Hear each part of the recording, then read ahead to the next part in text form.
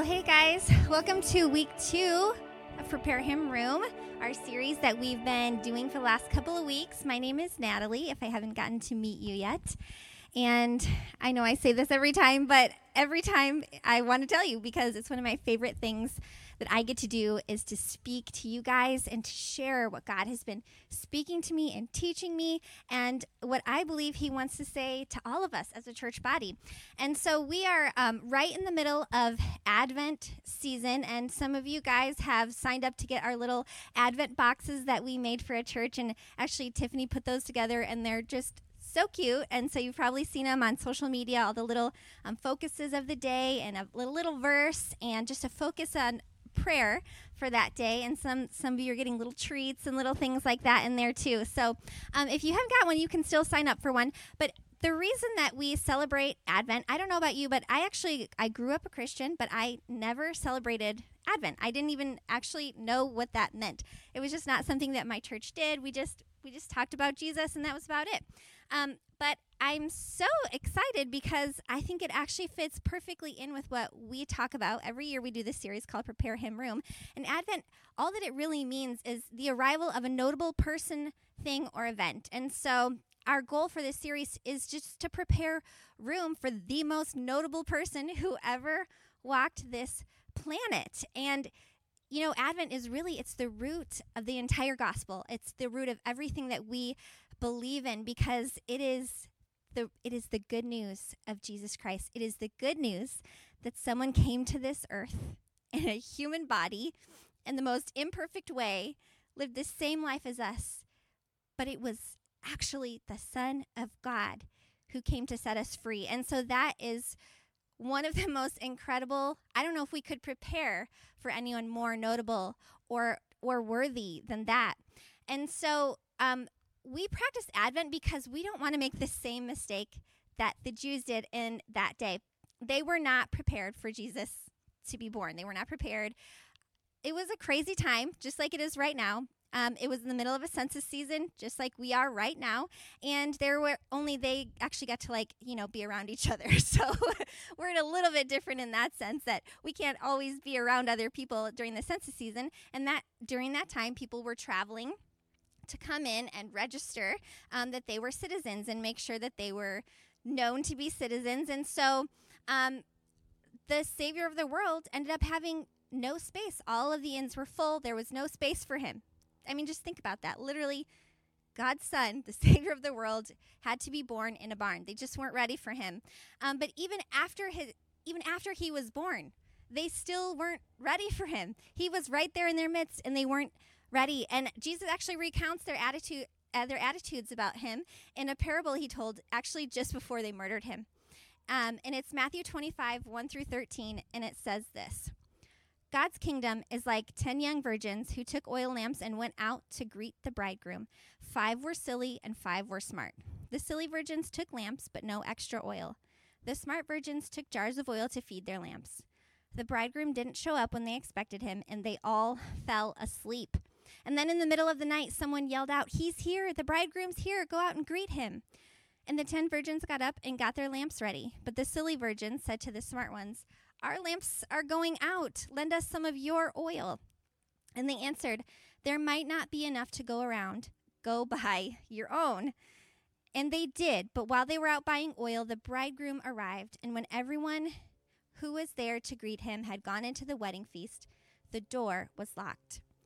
Much later, the other virgins, the silly ones, showed up and knocked on the door saying, "Master, we're here. Let us in."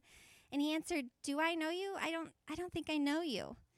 So stay alert. You have no idea when he might arrive. Now, obviously, we don't get married to 10 people at a time anymore, so it's a little bit of a different situation. But back then, obviously, they would be marrying obviously, I guess 10 girls at a time, which is a little bit crazy. I don't know how they did that and survived with sanity. But anyways, that's what they did.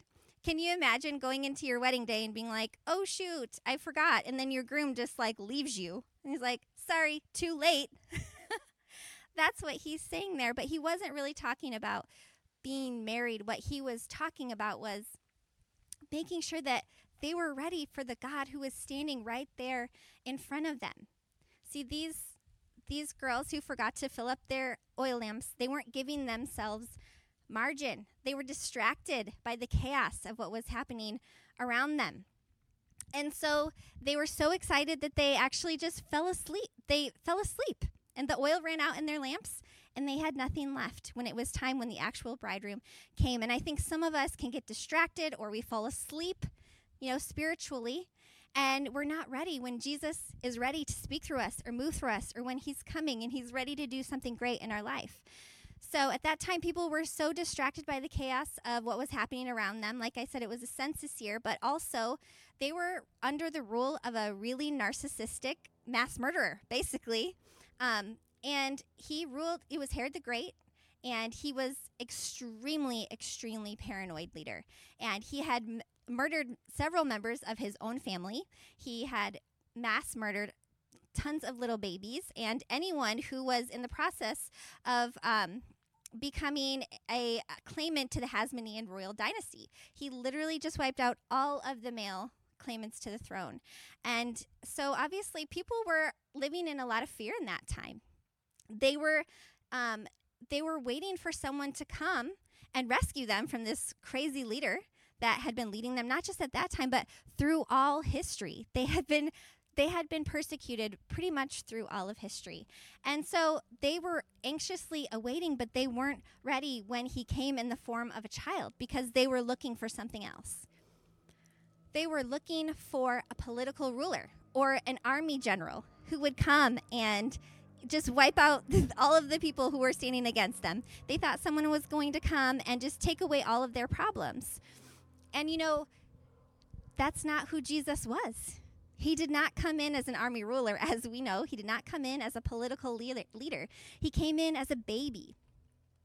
And not just a baby, then he came in as a priest, basically.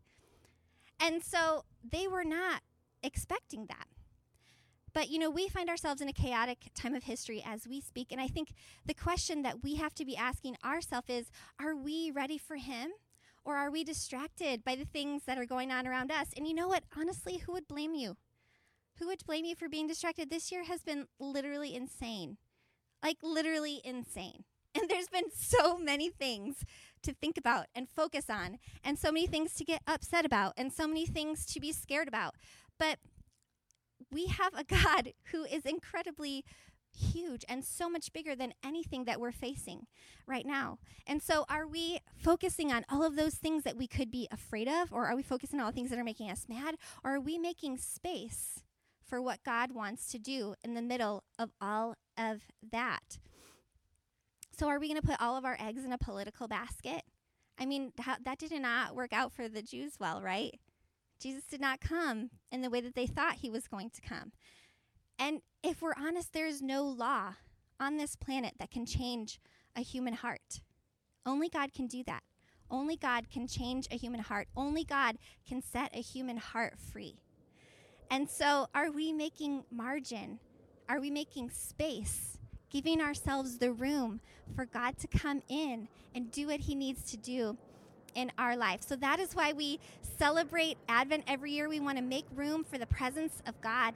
We want to make room to celebrate the most incredible person who walked this planet. We want to make room to shower him with gifts that will make him smile. We want to be ready for him to show up in our lives and to speak through us. I just mentioned that we want to give him good gifts that make him smile. And in my old job, one of my main responsibilities was to be the host for really important guest speakers who would come and speak at our church. Not just guest speakers, but also guest musicians. So we'd have these really big name musicians come, and it was my job to make sure that when they got there, everything was set up to the T. So I would have to research what they liked. I would go and find out their favorite food was, their favorite snacks were. I found out who their favorite sports teams were. I would buy them a special gift and leave it in their hotel room. I would make sure that their rides and everything to and from the airport were smooth and they had the best host. It was my job to make sure that when they arrived, they had the props that they had so they could just walk onto the stage, not have to worry about anything, and just say what they needed to say or sing what they needed to sing. And that was my job. If I didn't prepare for them, they were going to be flustered or missing things that they needed or not having what they had to have to get their job done. And so that was my job, was to be their hospitality person. And I think, for us, that's something that we want to do in the Advent season. We want to be hospitality people who are ready to find out what it is that makes Jesus smile. We want to go ahead and research who he is and find out more about him and learn how we can bless him the same way. If we can do that for a famous speaker, we should do that for the God of our lives, right? And so today I just want to talk about how we can roll out the red carpet for Jesus the same way that we do sometimes for important people in our life. And so we just start off by finding out what makes him smile. And so I'm going to talk a little bit about that today. So the first way that I know for a fact then we can make God smile is when we love his children, each other, all of us, deeply. And I'm going to read to you a passage, from Hebrews 13, and it's literally titled, Live Pleasing to God. And so I know this is what makes God smile. And here's what it says. No matter what, make room in your heart to love every believer and show hospitality to strangers, for they may be angels from God showing up as your guests. Identify with those who are in prison as though you were there suffering with them, and those who are mistreated as if you could feel their pain. Honor the sanctity of your marriage and keep your vows of purity to one another, for God will judge sexual immorality in any form, whether single or married. So don't be obsessed with money, but live content with what you have, for you always have God's presence. We will show mercy to the poor and not miss an opportunity to do acts of kindness for others, for these are the true sacrifices that delight God's heart.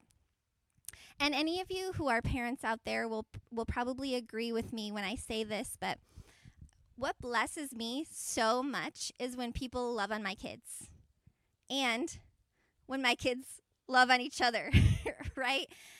When people love on my kids, when they see them, when they validate them, when they tell them how important that they are, when they notice when they're going through a hard time, that makes me so blessed. It makes me want to give them $1 million because I'm like, you can see something that I can see, but coming from another person, it means the world to have somebody else encourage your child. But it also really blesses my heart when my children do that for each other, right? When they share with each other, when they compliment each other, when they encourage each other, and when they keep their promises to one another. And especially when they restore each other, especially when they've messed up, when they say, you know what, we all mess up. It's okay. You're forgiven. And that is exactly what this passage is about God saying, you know what blesses my heart so much is when you guys do this for each other, when you take care of each other, when you keep your promises to each other, when you love each other, when you encourage each other. When someone has been in prison, you feel for them. You feel with them. You're reaching out to them. You're writing them letters. You're visiting them. Not condemning them, but loving them. And so, I think God, I just want to encourage this church because I really think that he's smiling on this church. And I just want to encourage you guys because we've been talking this month about young lives and taking care of teen parents. And, it would be easy for us to cast judgment, right? But that's not what God's asked us to do. He's asked us to take care of each other and say, you are a child of God and you are loved and you are special. And this amazing thing that you've done, bringing a child into the world in the midst of the craziness of this world, was heroic.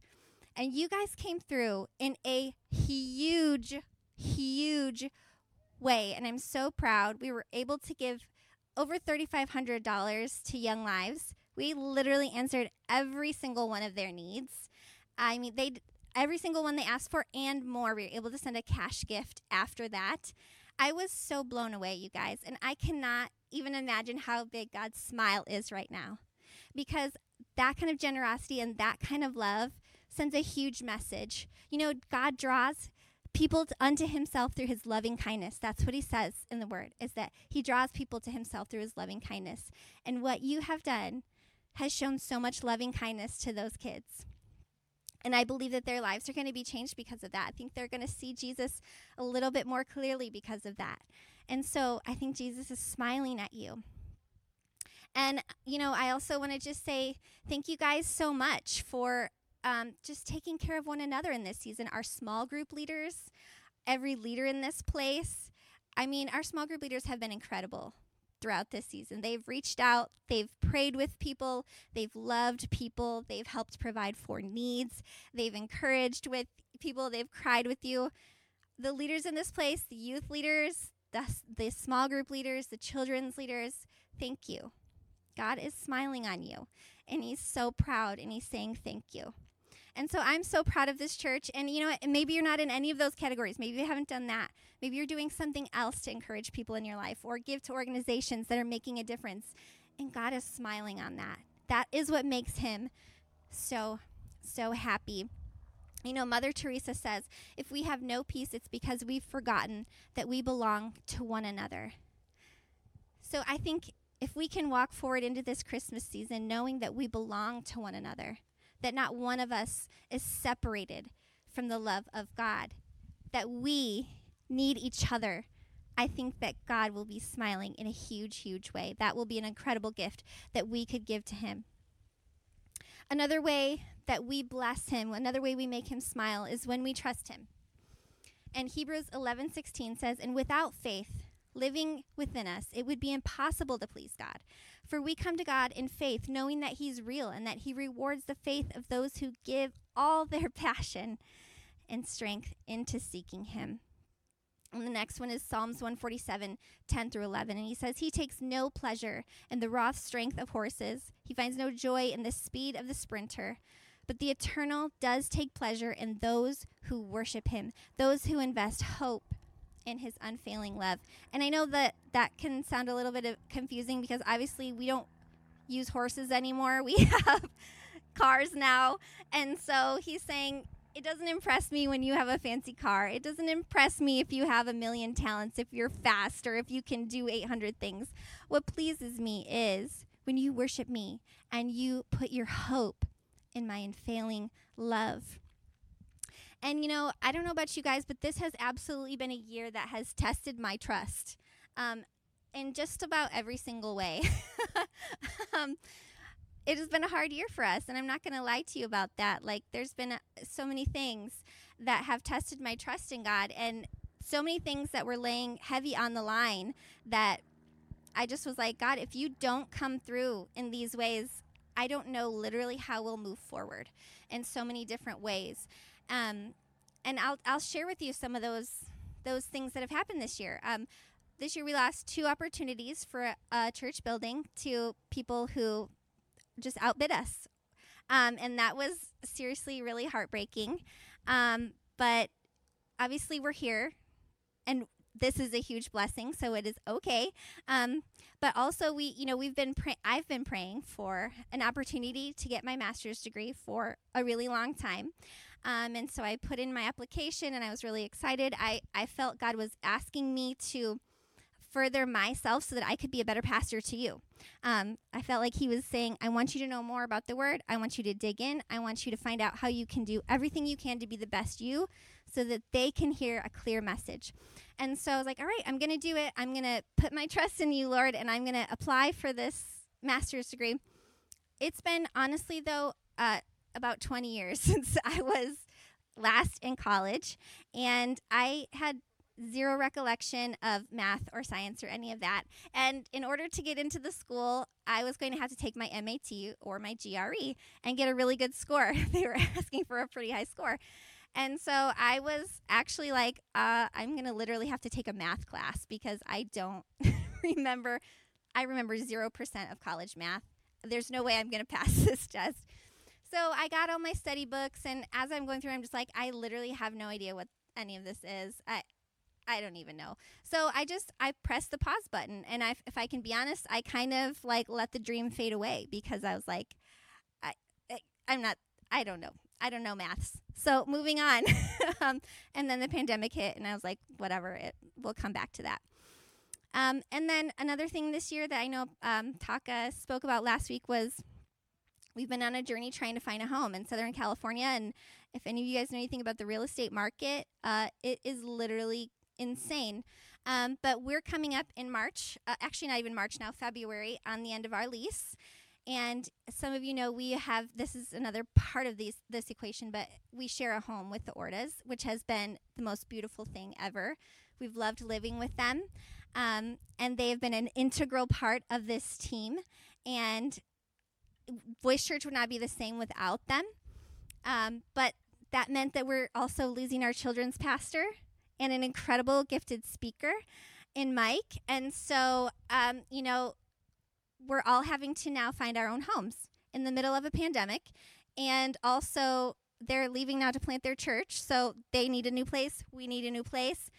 And as you know, this housing market is absolutely insane in Southern California right now. There's very little inventory, and people are just bidding like crazy, crazy, crazy prices over asking. And so it honestly, we were touring places, we were putting in bids and just getting outbid left and right. I was so discouraged. I'm not going to lie. I'm like, Lord, this is going to have to be literally a miracle for us to find a home in all of this, or to be able to put down roots here, because as you guys know, rent is not going down anytime soon. So we want to be able to put down roots so that we don't get outpriced to live here, so we can do ministry long term. And so over and over again this year, it's been me going, okay, Lord, I'm choosing to trust you. I'm choosing to trust you, even though literally I need a miracle in every single area of my life. Like every area. I can't even pull these out of my hat. I don't have the ability to make these things happen on my own. And last week, especially when Stephen Conant was here leading worship, and he said, sometimes it's a sacrifice to praise in the middle of your situations when you're going, I don't see the answers. I have literally no solutions to the things that are going on in my life. But I'm going to choose to praise you, and I'm going to choose to trust you in the middle of that. And that's what faith really is, right? Faith is believing for something that we cannot see yet. And so I just remember, I was like, I'm literally bringing a sacrifice of praise to you, Lord. I'm literally saying, I trust you, even though, in your heart, sometimes you're like, I trust you, but I don't know. I don't know if you've ever been there, but I've been there this year, and it's been a rough year. And so I was like, I'm just trusting you, and I'm praising you.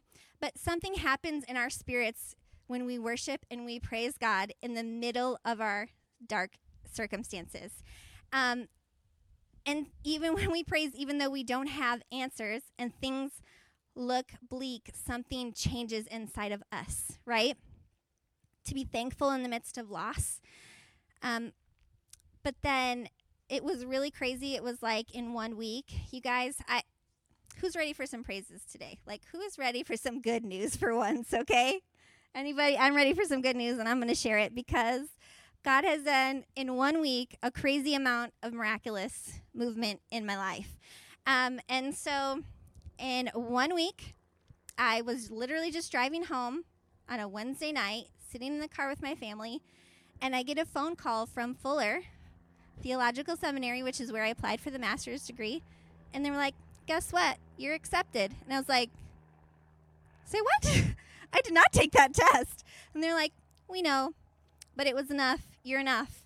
And I literally was like, what? I have no words for this right now. And so they were like, yep, but you need to accept it in 2 days and make sure you get on there and go do it. And I was like, okay. So I literally just went online, like, I'm coming. Yes, let's do this. And so literally a miracle. I have no idea how or why. I don't know, maybe the pandemic made sure that they didn't get as many students, and so it made room for me. So, hey, I'll take it. But I was like, thank you, God, for that miracle, because I am ready, and I want to do good things for you. I want to preach a gospel that is true and that uplifts you, all of you. And so he made it happen. I don't know how. But then also last week, just so you guys know, we had another miracle happen with our home. We put in an offer, and it was accepted. But not only was it accepted, but they countered offered us to come in $10,000 less. Excuse me, what? Again? Excuse me, what? Literally, they asked us to come in $10,000 under, because we were trying to bid so high that we literally went to the top of our budget. And the other people who were bidding, there were 21 other bidders, y'all. 21 other people bidding on the same house. It was crazy. And we were literally just going to go all in, and we're like, it's a fixer-upper, but we're going to live in an ugly house for a while, and it's fine. It'll be okay. And the person came back and was like, you know what? All these other people came in with much lower prices, but they didn't have a contingency on the appraisal. If you'll come down $10,000 and take off your contingency appraisal, then you can have it. And we could not even honestly believe our ears. So good job to our real estate agent, John Fong. Thanks. And that was just this crazy miracle I cannot even believe happened. And it was literally every single thing. I had this list of like 10 things that I was like, God, these are my crazy requests for a home. And every single one of those requests is in those homes. It makes no sense. I don't even understand why. But you guys, it's crazy. And then on top of that, the Ortas were able to find a place that is everything on their wish list as well. And not only that, but we've accepted 2 new interns that just kind of literally, I feel like, kind of came out of the blue. You guys are going to meet Madison very soon. She is our new kids intern, and she is overqualified for this position, and she is literally so amazing. Skylar, who's doing our worship internship, is amazing. So you guys, God is literally coming through on literally everything, every single thing that I was worried about. And that's the kind of God that we serve. You know, he says that out of a desert, okay, this has been a desert kind of a year. Everything was like pretty dry and feeling a little bit barren. But out of a dry and barren and harsh wasteland of a year, God wants us to know that he's the God who puts streams in the middle of our desert. And he can make something new. He says, don't you see? I'm doing a new thing. I'm going to make streams in the middle of your desert. And so when we turn our hardship into worship, we prepare room for him to do his best work. So I just encourage you that no matter what your hardship is, just keep worshiping and keep trusting him. And lastly, you know, before we close, I have one more thing I want to say about how we can make God smile, and that is when we put him first. And Colossians 3:23 says, so no matter what your task is, work hard and always do your best as the Lord's servant, not as man's. And Galatians 1:10 says, I'm obviously not trying to flatter you or water down my message to be popular with men, but my supreme passion is to please God. For if all I attempt to do is to please people, I would not be the true servant of the Messiah. And so I don't know about you guys, but that's a struggle for me. I am a people pleaser. I like to make people smile. I like to make people happy. I'm a 9, and so I'm just really agreeable. Even if I don't actually agree with you, I'm just like, yeah, you do you, boo-boo. And, you know, I just sometimes agree a little bit too much. And I can find myself getting in that people-pleasing mode. But this year has been a test for that, because you know what? There are so many opinions out there right now about so many topics. There are so many things that it would be easy to just go along with popular opinion. And can I just tell you, Following God sometimes means that you have a really unpopular opinion. It means that you believe and you trust what God says, no matter if it doesn't line up with what the world says is okay or not. And you know what? You cannot and you will never make everyone happy. That cannot be your point of life. Trust me, I tried. And I ended up putting my own dreams and my own callings aside.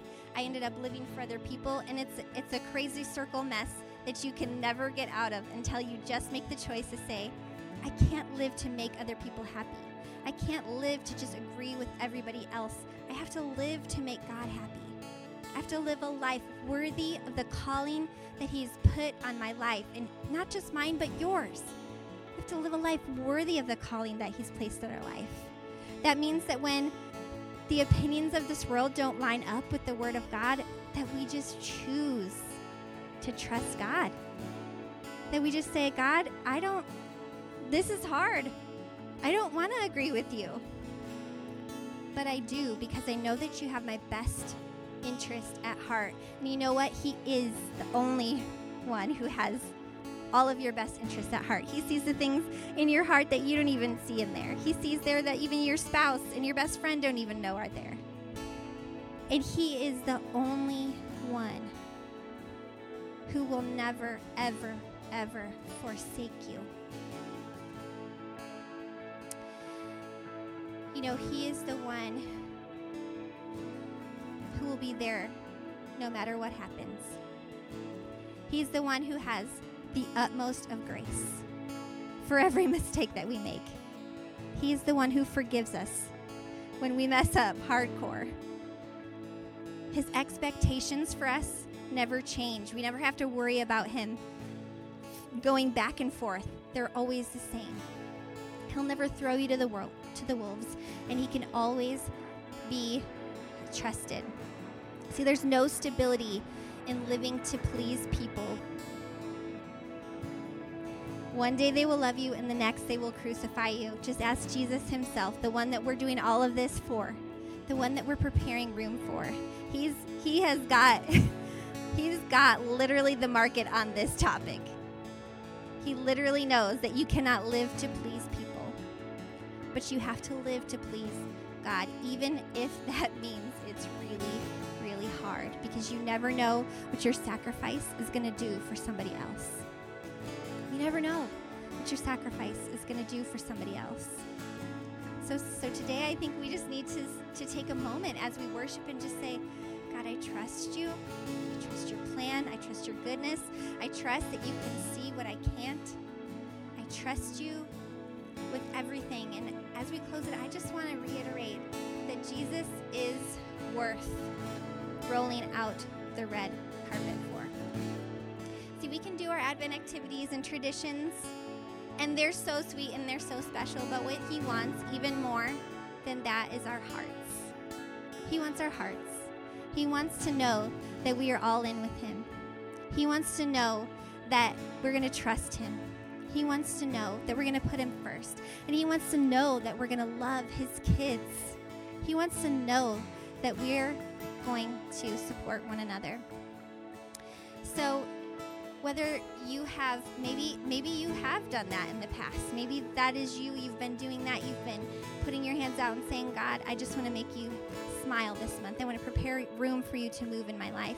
But maybe you have not. And so no judgment, no shame on you, but this is a great time to take some time and do that as we worship. And if you've never done that in your life and you're saying, you know what, I think today's my day, I think I do want to give my trust to Him. I do want to put my trust in the one person who will never leave me and never forsake me. And if that's you, take just a moment as we worship and as we sing this song and just tell Him that, Jesus, I believe in you. I believe in you, and I want to live for you. Would you forgive me of anything that I've done that's separated me from you? And you don't need a line by line prayer to pray. Just talk from your heart. And He wants to meet you right where you are, wherever you are. So I just encourage you that as we worship, to take your hardships, your questions, your joys, your sorrows, and truly bring that sacrifice of praise as we go into worship with your whole hearts. So let's go ahead, let's worship, and thank you guys so much for joining us today.